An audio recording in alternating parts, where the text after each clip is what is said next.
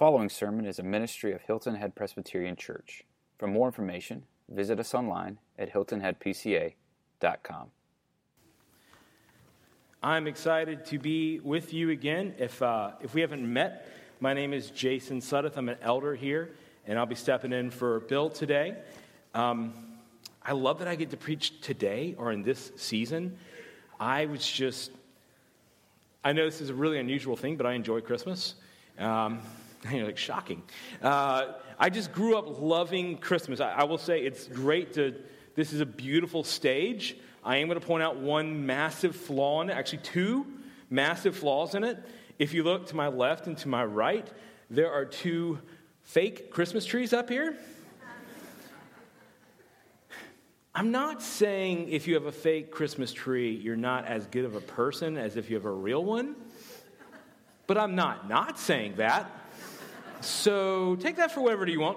No, it's a beautiful stage. It's a great time of the year. I love this time of the year. I can remember as a kid you know that feeling? You just go in there and you just sit by the Christmas tree.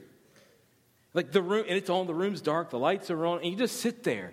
And you take the gifts, and for some reason you shake them really hard, even though it's new electronics, which is not recommended by the manufacturer. And you just shake, I know what this is, I got it now. But you still can't use it.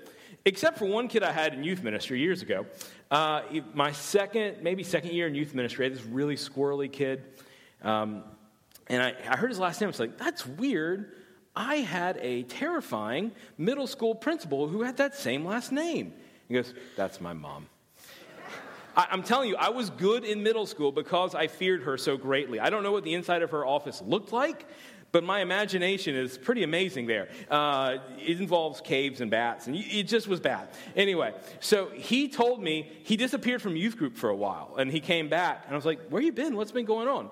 Apparently, he was getting an Xbox for Christmas, and about 2 weeks before Christmas, it was put under the tree, wrapped up, and he decided, he was a really smart kid, he decided he was going to take it into his room, pop the tape open, pull the box out, plug it in, play it till about 4 o'clock in the morning, put everything back perfectly in the box, put it back in there, get the tape back on there perfectly, and leave it under the tree. This worked really well for almost 2 weeks. And a couple of days before Christmas, he gets it out, pops the tape, does all this sort of stuff, and then he hears his door open to his room at about midnight. And in walks Mom. This has haunted my dream. I'm just kidding. But this would be terrifying. She, of course, took it away. He couldn't have it for weeks. He had to stay home. It was school and that. And I just think, oh my goodness. I remember that feeling of desperation to open those gifts. And we all remember that weird, amazing hope that was Christmas Eve, Christmas morning. Now, I bet if you're in this room and you're above the age of probably 18 to 20, you don't feel that way anymore, do you, about Christmas? It has a different feel. But all of life is that way, right? Hope comes very easy until you get deeper into life and you start to think, man, it's difficult to hope. So we're going to look at a passage today that talks to these kind of people. How do you hope when you're aging, you're an older man, and your body begins to fail, and reality sets in that one day you will leave this planet? Or you're an older woman, and you feel you are not heard anymore, or forgotten, or have been replaced. Or you're a young woman and your life is busy and crazy between job or kids. Life doesn't ever slow down and you don't see when it might. Or you're a young man and you are surrounded by things that can pull you down. You're surrounded by temptation and you know you got no shot standing. Or you're in a job that owns you, that you do because you have other things that own you, like credit cards and mortgages and student loans and bills. We have a lot of reasons not to hope.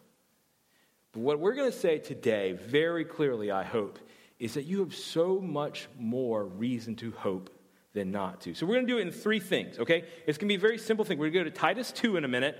The only odd thing I'm going to do, well, I can't promise the only odd thing I'm going to do. The only odd planned thing I have to do today is I'm going to go to the end of the passage first, and then we're going to jump back to the top of it. And here's where we're going to look. First thing we're going to look at is that there is a correct source of hope. There is a correct source of hope. And then after we do that, we're going to say, all right, what are some incorrect sources of hope? And then kind of mixed in the middle of it, in all of those, it's not really going to have its own point. We're going to try to look at some remedies to correct our source of hope. So we're going to start in Titus, if you've got a Bible or a phone, Titus 2, verse 11. It'll be up on the screen behind me as well. And I'm going to read 11 through 14, and we're just going to look at some correct sources of hope. All right, verse 11. For the grace of God has appeared, bringing salvation for all people, training us to renounce ungodliness and worldly passions and to live self-controlled, upright, and godly lives in this present age, waiting for our blessed hope. What's our blessed hope? He's going to tell you. The appearing of the glory of our great God and Savior, Jesus Christ, who gave himself for us to redeem us from all the lawlessness and to purify for himself a people for his own possession who are zealous for good works. So what we have here is described by John Piper is a hope sandwich with grace bread. Okay, a hope sandwich with grace bread. And so in the middle, we're going to get this message of hope, but surrounded it, we hear of God's grace. And I'm going to give you in here basically 3 reasons that you should hope, 3 correct sources, and they're all born out of this grace of God. So let's start with the first. It was in 11. I'm going to go back to 11. It says, for the grace of God has appeared. You've got a past tense word there, okay? Next, bringing salvation for all people. Training us to renounce ungodliness and worldly passions and to live self-controlled, upright, and godly lives in the present age. So you have this weird sort of combo of things there. You've got past tense, the grace of God has appeared. It's already come. It's here. And then you have this present tense thing there saying, what is it doing? Right now, today, it's training you to renounce ungodliness and worldly passions and to live self-controlled and upright in a godly life. So your first reason for hope here is what God has done and what God is doing. The grace of God has appeared. That's happened. Christ has come. As we look at this Advent and we celebrate Christ condescending into creation, that's what we're remembering. We're remembering the grace of God has come. He has laid his life down. When we did after our confession of sin, we read Philippians 2. Where not only did he become a man, and not only did he die, but he died on a cross. We remember what God has done for us. We remember, whether that be in the eternal sense in Christ Jesus, but we remember what God has done for us personally. We remember what our lives were like without him. We remember when we went from darkness to light. We remember when that guilt that owned us, in that sin that just sat on your shoulders and lived there, when Christ came into your heart and that was lifted and you were freed. This isn't a new thing. Psalm 77 is always where I go when I want to think of this. Psalm 77 is a really honest psalm. It's a really heavy song. And the first 9 verses almost,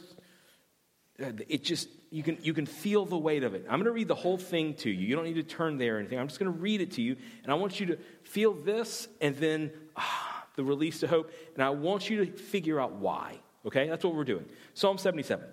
I cry aloud to God, and he will hear me. In the day of my trouble, I seek the Lord. In the night, my hand is stretched out without wearying. My soul refuses to be comforted. When I remember God, I moan. When I meditate, my spirit faints. You hold my eyelids open. I am so troubled I can't talk. I consider the days of old, the years long ago when I said, let me remember my song of the night. Let me meditate on it in my heart. Then my spirit searches for it diligently. Will the Lord spurn forever? Will he never again be favorable? Has his steadfast love ceased? Listen to this one. Are his promises at an end for all time? Has God forgotten to be gracious? Has he in his anger shut off his compassion?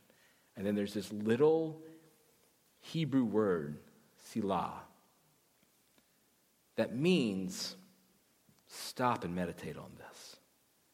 So before you're supposed to continue in the scripture, you're supposed to feel the weight of what he just said there. Has God totally forgotten me? Has his love ended? Has his promises, have they ended for all time?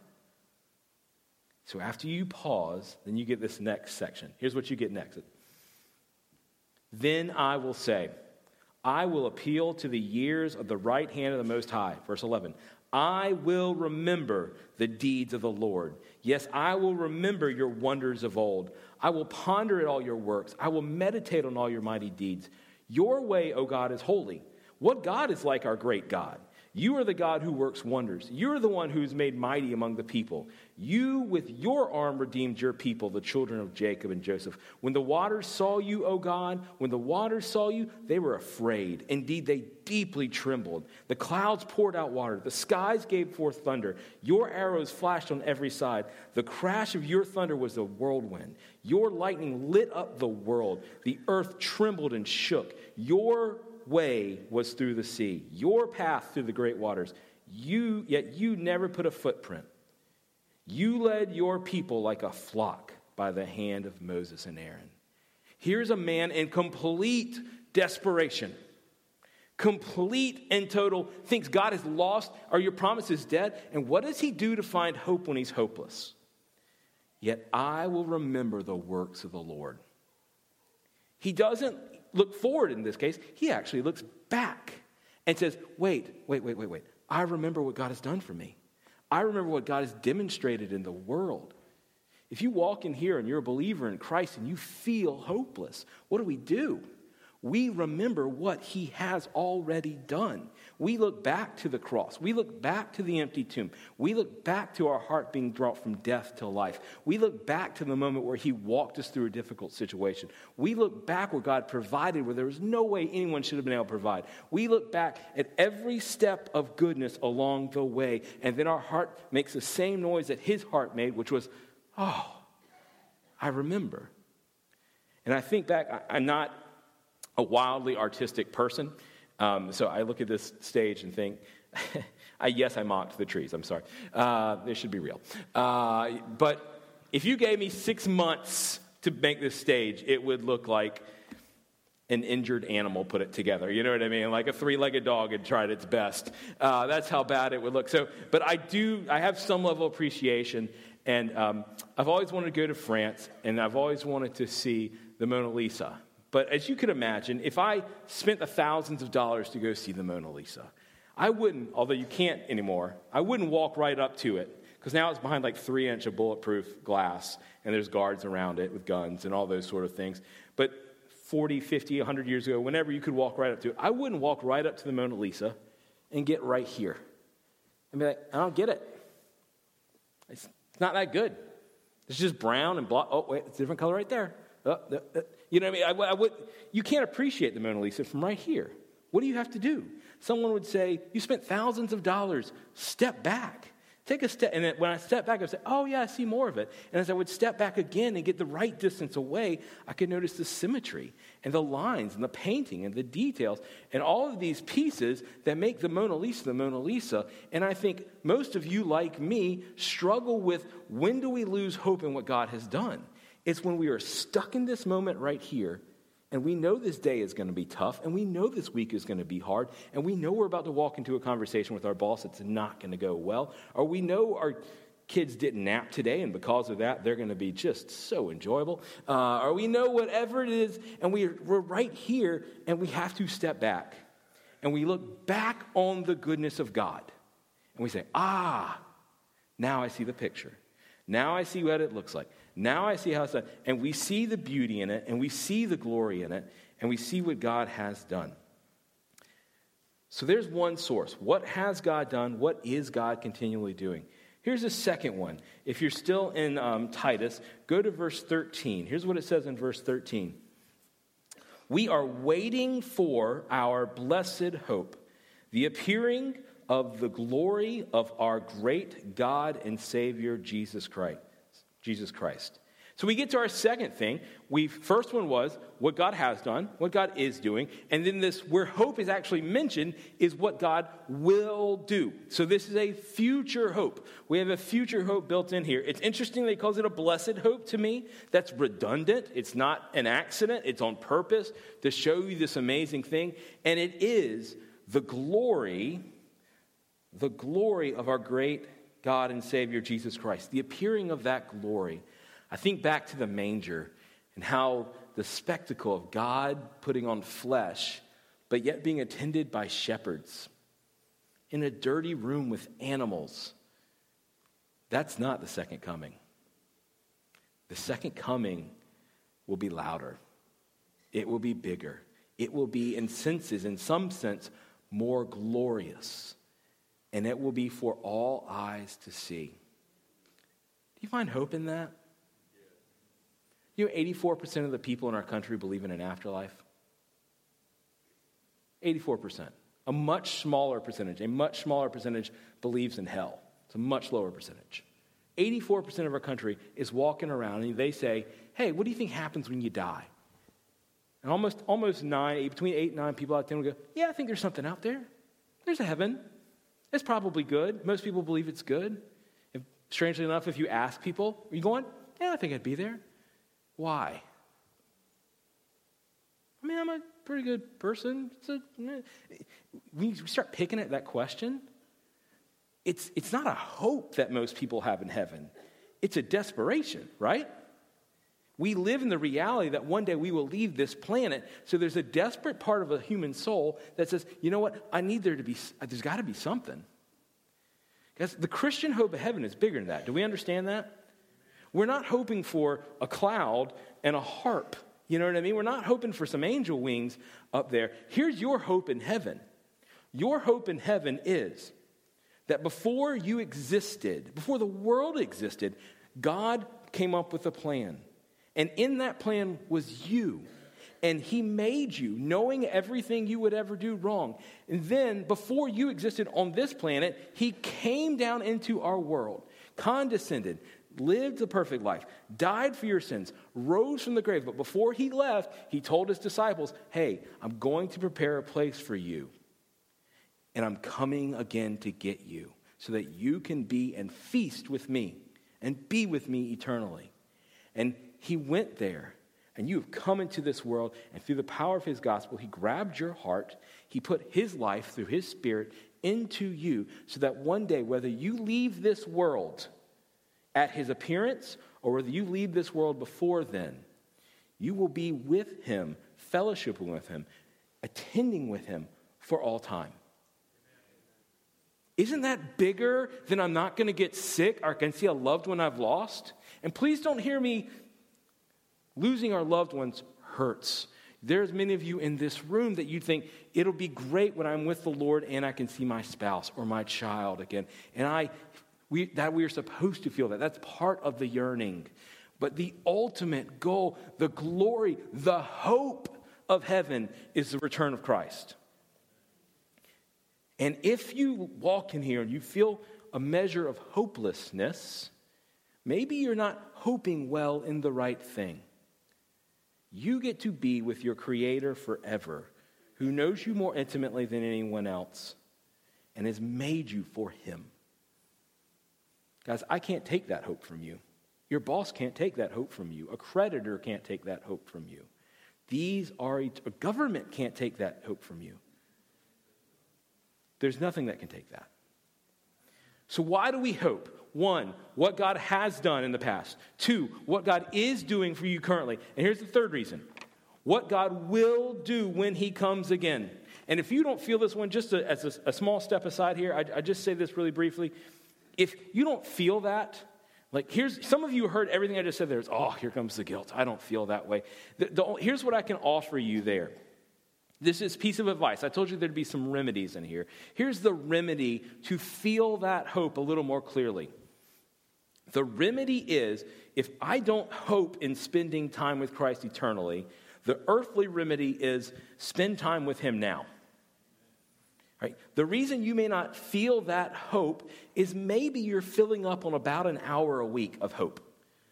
I can tell you in the middle of a bad week, if I come to church and listen to the music of Matt's team up here and see those words, those blessed old amazing words, and so those new words or whatever they may be from, and hear those songs, something about the melody and the words, it starts to fill me up with a little bit of hope. You're probably in the same boat, correct? And then Bill will come up here and preach, and he'll open up this amazing book, and it'll remind me of the hope that I have in Christ Jesus. And I'll go, that's right, I have hope in Christ Jesus. And I'll walk out the door, and I'm feeling really good. And I walk out the door, and I go to lunch with friends, and a lot of times we'll talk about it, and that even kind of reminds me a little more of the hope. And then a lot of times Monday morning happens. In fact, every day of my life after Sunday, a Monday has come. It's a true fact. Seriously, every time. Like every Sunday, and then we're like, what? Monday? Oh, it happened again. And then in the middle of that, I walk back into a world that doesn't have a lot of hope. And if my only fill up of the week was Sunday morning, I'm empty by Saturday, right? Let's be honest. I'm empty by Sunday night most times. You got to refill. You got to refill. You got to think about, focus on. I told first service, in your car, if you're feeling hopeless, in your car, remind yourself of the goodness of God. Remind yourself of these things out loud in your car. Just bob your head a little bit. People think you're just singing a song. It'll be fine. As long as the windows are up, no one's going to know that you're just like creepily talking to yourself. Like, you know what I mean? You'll be fine. You'll fool everybody. But remind yourself of the goodness of God. Tell yourself, preach it to yourself over and over, the goodness of God. And then you can maybe let that hope grow in you. But you know what we most often do, and I say we, and by we I mean me, what we most often do is instead we go to incorrect sources of hope. We go to things that we are offered as sources of hope that don't do the job. And for that, we need to look at verses 1 through 10. Okay, we need to look at verses 1 through 10 of Titus 2. I'm going to read through it very quickly, and then what I'm going to do is I'm going to pick, there's several key words in there that I think are little warning signs of like, hey, don't fall into this source or be careful for this, out of 1 through 10. So this is Titus 2, 1 through 10. He's writing this to Titus as a letter. He's a teacher in the church. But as for you, teach what accords with sound doctrine. Older men are to be sober-minded, dignified, self-control, sound in faith, in love, and in steadfastness. Older women likewise are to be reverent in behavior, not slanderers or slaves to much wine.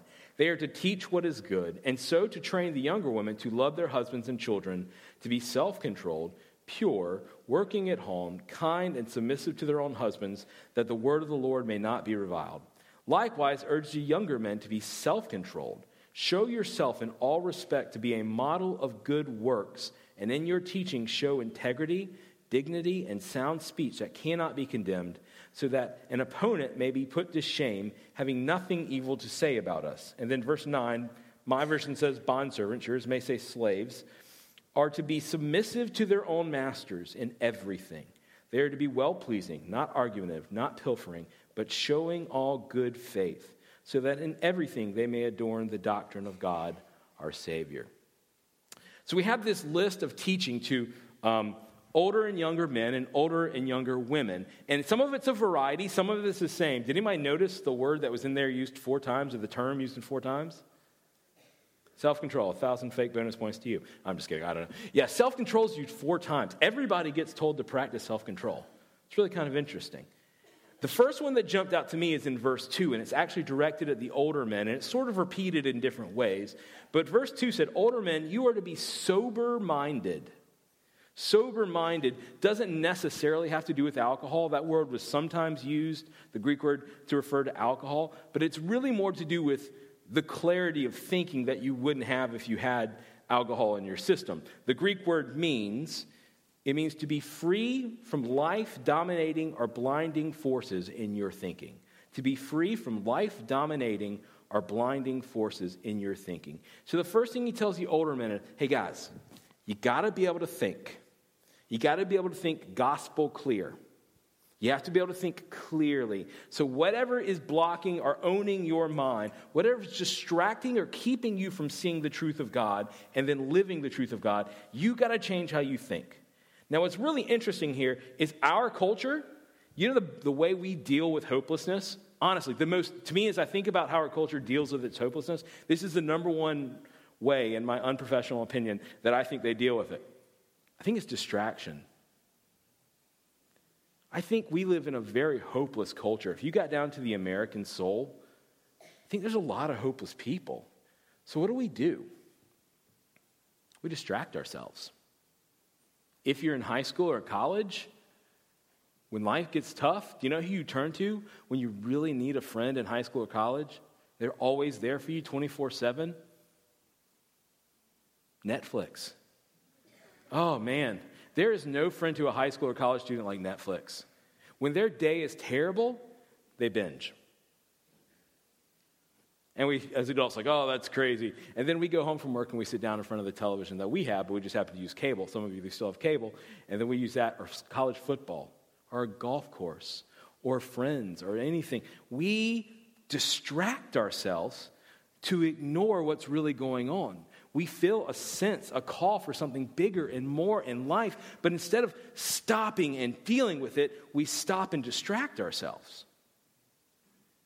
If that is the modern way to deal with hopelessness, here's the problem with that, though. At some point at night, you turn Netflix off, and the room is dark, and there's no noise, and there's everything that you left before you turned it on, sitting there waiting for you. Say, oh, it's waiting for you to be done. Distraction can't provide hope there. If you look down to women in verse 4, it says, women, don't consume, I think it says, read it. Don't be a slave to too much wine. What is wine often used for in our culture? It's a distraction. Whether it be at a party to forget about what's going on, or at your house. He says, don't find your hope at the bottom of a bottle. He says, be careful there. Don't let it block you about really dealing with your stuff. Don't get distracted. Sober-minded, clear thinking, gospel thinking. Next one I want to look on there, we'll pick on the older women one more time in this verse. It says, older women likewise are to be reverent in behavior, not slanderers. Not slanderers. And I started to think this week, why in the world? Slander basically means I use my words to attack you. Whether it be true or untrue, it can be slander. Whether it's just gossip or whether it's complete false, whether it's malicious or I say it's, for a good reason. It's me using my words to put you down in order to prop myself up. And I started to think, why in the world would churches have a problem with this? Now, I know obviously our church doesn't have a problem with this, and that never happens here. But there's other churches out there, and it's going to shock you, where gossip and slander happens. Yeah, I heard the audible gasp. No, of course we have a problem with this. Why is this a problem in our congregation and every congregation on the planet? Because there's a part of you and me that wants to find our hope in what other people say and think about us. And if I can come to you and put myself up at the cost of you, if I can look better and make you look worse, if I've got to do that, it's worth it to me. Because I need to feel valued. I need to feel like I am someone. And if it means taking someone else down to put myself up there, or if it means, oh, do you know what I know? I'm on the inside. You may not know this.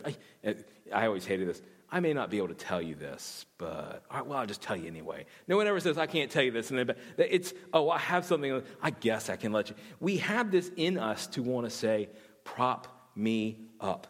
Give me attention. Make me feel glorified and valued. And the problem is, we both know that's like putting water into an empty tub.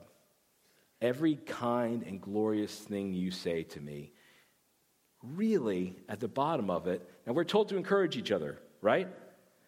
We are. But that can't fill me up. My hope has to be in something stronger than what you think of me. Has to be in something better than that. Next one. Let me go down this. We'll go to verse 4. And so, train young women to love their husbands and children, to be self-controlled, pure, working at home, and kind, submissive to their own husbands, that the word of God may not be reviled. Having been in Christian culture for a long time, I honestly think one of the biggest false sources of hope that I see in the Christian world is family. Now, I'm going to say this very carefully here. Family was not designed to be your source of hope. A source of joy? Yes. A source of encouragement? Yes. Push you on towards righteous things. But anyone I know who got married and their mindset was this: I'm going to find a girl and she's just going to complete me. She's Tom Cruise kind of moment, you complete me, that you're going to get married, and then when you get married, it's going to be so great. Everything that's messed up in you, she's going to fix. It's just because, like, honestly, you two of you are just like, you're like this. She's going to fix it. It's going to be great. And then you get married, and 45 minutes after the honeymoon, when you get home, you're like, well, wait a second. She doesn't actually fix what's wrong with me. You know what they do? They reveal what's wrong with you, correct? Marriage is an amazing mirror of the soul. Bill said the only thing I remember several things about the actual wedding when we got married, but of the sermon, of the things that Bill said in the sermon, he looked at me and he said, Jason, your job is not to make Allison happy, it's to make her holy. And he looked at her and said, your job is not to make him happy, it's to make him holy. See, if I turn it into Allison's job to be my center of hope, I put an incredible amount of pressure on her, don't I? So then you decide to have kids. And you think, this can only help our marriage, right? Children are a blessing of the Lord. Surely my marriage will improve. And then you have kids, and the next thing you know, you're like, oh, wait, they scream at all hours of the night. And then that gets tough. You're like, why are they screaming? And you realize that children are hard. And then your children get older, and you think, well, but I've raised them well, and I was a great student, they should be a great student. They shouldn't have academic struggles. Or I was a college athlete, they should be amazing athletes as well. And then we start hoping in our children to fulfill these unfulfilled dreams that maybe we have, and then you see the pressure that puts on that relationship and how that can damage that father-son, mother-daughter, father-daughter relationship, and then you see all of these things start to damage the family. See, here's the center of the problem. Your family was not made by your Creator to be your source of hope. Yes, it provides joy. Yes, it should be an encouragement. It is not a source. Because just like you, your wife or husband is broken. And because your kids have your Adam-given DNA, they will be broken. And so as you look to them to provide your deepest satisfaction in this world, what you will do is, as you pine and push for that, is you will put a breaking level of pressure on your family. I encourage you, I'm young in my marriage, and so I look in a room full of people who've been married, some of you 40, 50, 60 years, whatever that may be, and I'm a baby in marriage. I'm between year 5 and 6. And even in this, I can tell you, if you're in this room and you're engaged or newly married, marriage is hard enough. It doesn't need that added pressure. Raising children is hard enough. It doesn't need that added pressure. Did you see the advice he gave the women here? Love your husbands. That doesn't mean make them feel great all the time. It means, as Christ loved you, sacrificially serving and pointing towards God's glory, you make your goal today with your family to sacrificially serve your family, pointing them towards God's glory. Whether they are a 4.0 athlete or not, whether they are the husband you envisioned him to be or not, your job remains the same and your hope remains in the same source. And the last one as we wrap up, look down. This one just kind of blows my mind. Look down to verse 9. Bond servants. That should say, some of your versions of the Bible say slaves there. 25 to 33% of the Roman world at any point during that time period were slaves. So a lot of the early Christians were people who were slaves coming into the church. This is what he tells the slaves to do. Okay? He says, slaves, you are to be submissive to your own master in everything. They are to be well-pleasing, not argumentative, not stealing, or your Bible might say pilfering, but it means stealing, but showing all good faith, so that in everything they may adorn the doctrine of God our Savior. He looks at men and women who had so few rights. Literally, they could be killed if their master found legal reason to do it. Their master had the right to put them down. He looks at that group of people and says, you know what your job is, guys? Go out there and be such a good slave that you convert your master to Christ.